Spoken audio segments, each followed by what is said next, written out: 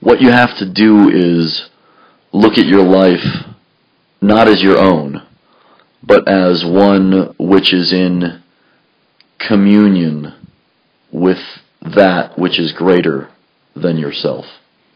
And you have to work with what life gives you, but it has to be a reciprocating relationship.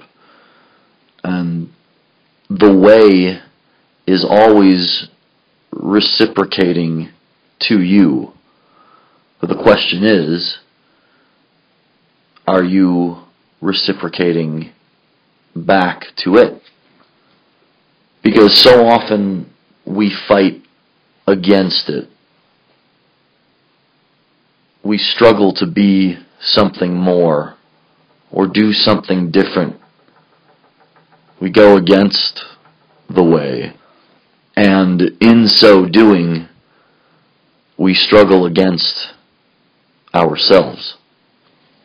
But it's only until you have that consciousness of being in this reciprocating relationship, this not what is good for my life, but what is good for our life mentality.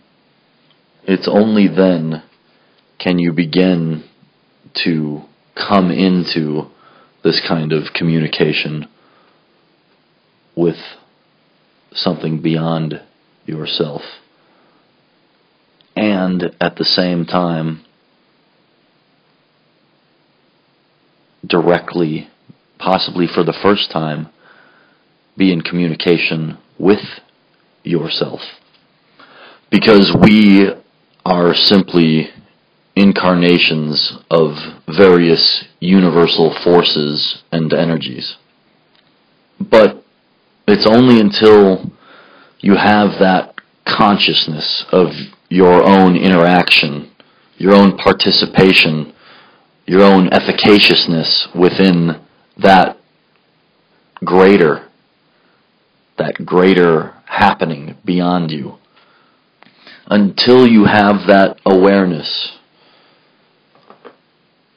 and that ability to communicate with that which is outside of you,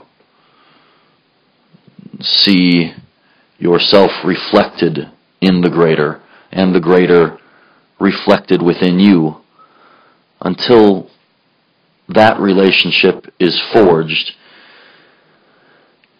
it is you opposing all of existence.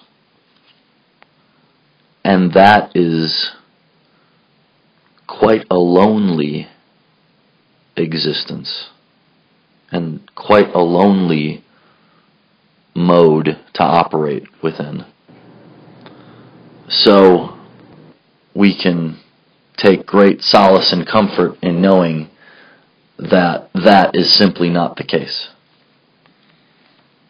But until we realize that we are part of that which is greater, we lead an abandoned and orphaned life next to a universal mother that is always ready to receive us.